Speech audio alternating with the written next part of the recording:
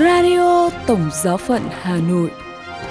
Radio Tổng Giáo phận Hà Nội kính chào quý vị.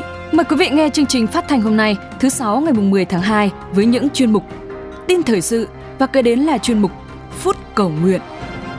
Bây giờ mời quý vị nghe tin thời sự với những nội dung đáng chú ý sẽ có trong buổi tối hôm nay. Đức Thánh Cha gặp gỡ các bác sĩ trước ngày thế giới bệnh nhân. Cuộc đua tìm kiếm sự sống sau trận động đất tại Thổ Nhĩ Kỳ và Syria. Và 1/3 phụ huynh Mỹ nghĩ rằng đức tin là điều quan trọng đối với con cái.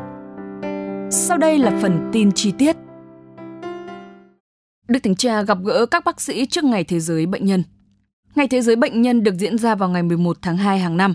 Ngày này được Đức Giáo hoàng Gioan Phaolô thứ hai thành lập để các tín hữu dâng lời cầu nguyện cho những người bệnh tật đau yếu.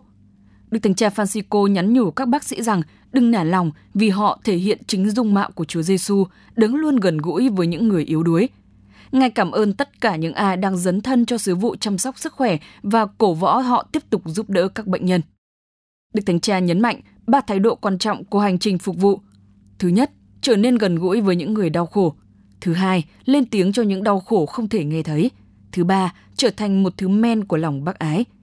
Khi mọi người làm việc cùng nhau với tư cách là chi thể trong một thân thể, Đức Thánh Cha Francisco nói rằng nỗi đau khổ của một người sẽ trở thành nỗi đau của tất cả mọi người, và sự đóng góp của từng người đều được mọi người hoan nghênh như một ơn lành. Lời cuối cùng, Đức Thánh Cha dành cho các bệnh nhân đau yếu. Ngài động viên họ rằng chính trong đau khổ, đức tin đã đem mọi người gần lại với nhau. Ngài mời gọi mọi tín hữu cầu nguyện để các bệnh nhân được ơn nâng đỡ và ủi an.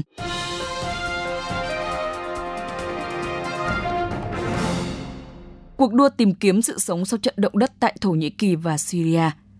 Lực lượng cứu hộ vẫn đang không ngừng chạy đua với thời gian để tìm kiếm những người sống sót sau trận động đất hôm 8 tháng 2 vừa qua. Hiện tổng số người thiệt mạng ở hai quốc gia đã vượt con số 20.000 người và số người thương vong dự kiến sẽ còn tiếp tục tăng. Tổ chức Y tế Thế giới đang cảnh báo về một thảm họa thứ hai khi hàng nghìn người đang không có nơi cư trú hoặc đồ dùng sinh hoạt cơ bản. Những người sống sót đang phải sống ngoài trời trong điều kiện thiếu thốn nghiêm trọng. Đây không phải là một nhiệm vụ dễ dàng vì quy mô của chiến dịch rất lớn.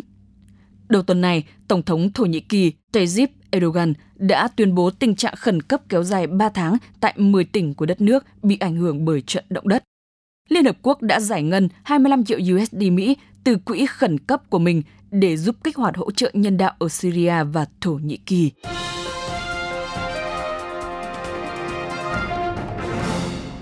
Một phần ba phụ huynh Mỹ nghĩ rằng đức tin là điều quan trọng đối với con cái.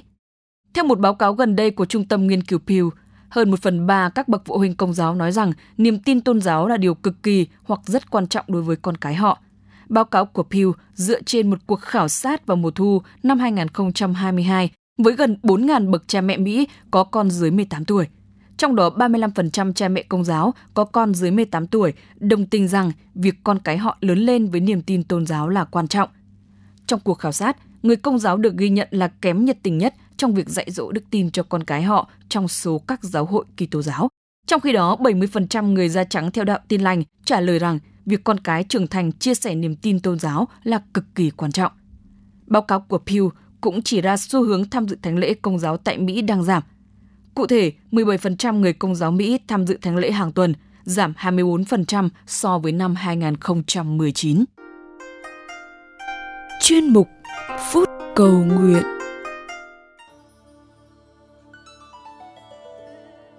Lạy Thiên Chúa Ba Ngôi là đấng con tôn thờ, xin giúp con quên mình hoàn toàn để ở lại trong Chúa, lặng lẽ và an bình, như thể hồn con đã sống trong vĩnh cửu.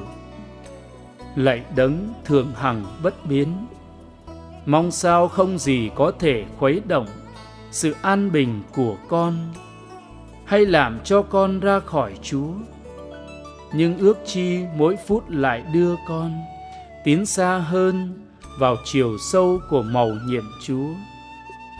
Xin làm cho hồn con bình an thanh thản, xin biến hồn con thành chốn trời cao, thành nơi cư ngụ dấu yêu của Chúa, nơi Chúa nghỉ ngơi.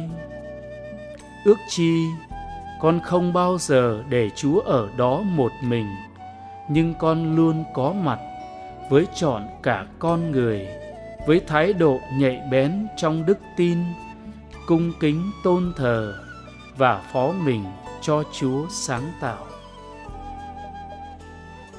Radio Tổng Giáo phận Hà Nội xin chào và hẹn gặp lại.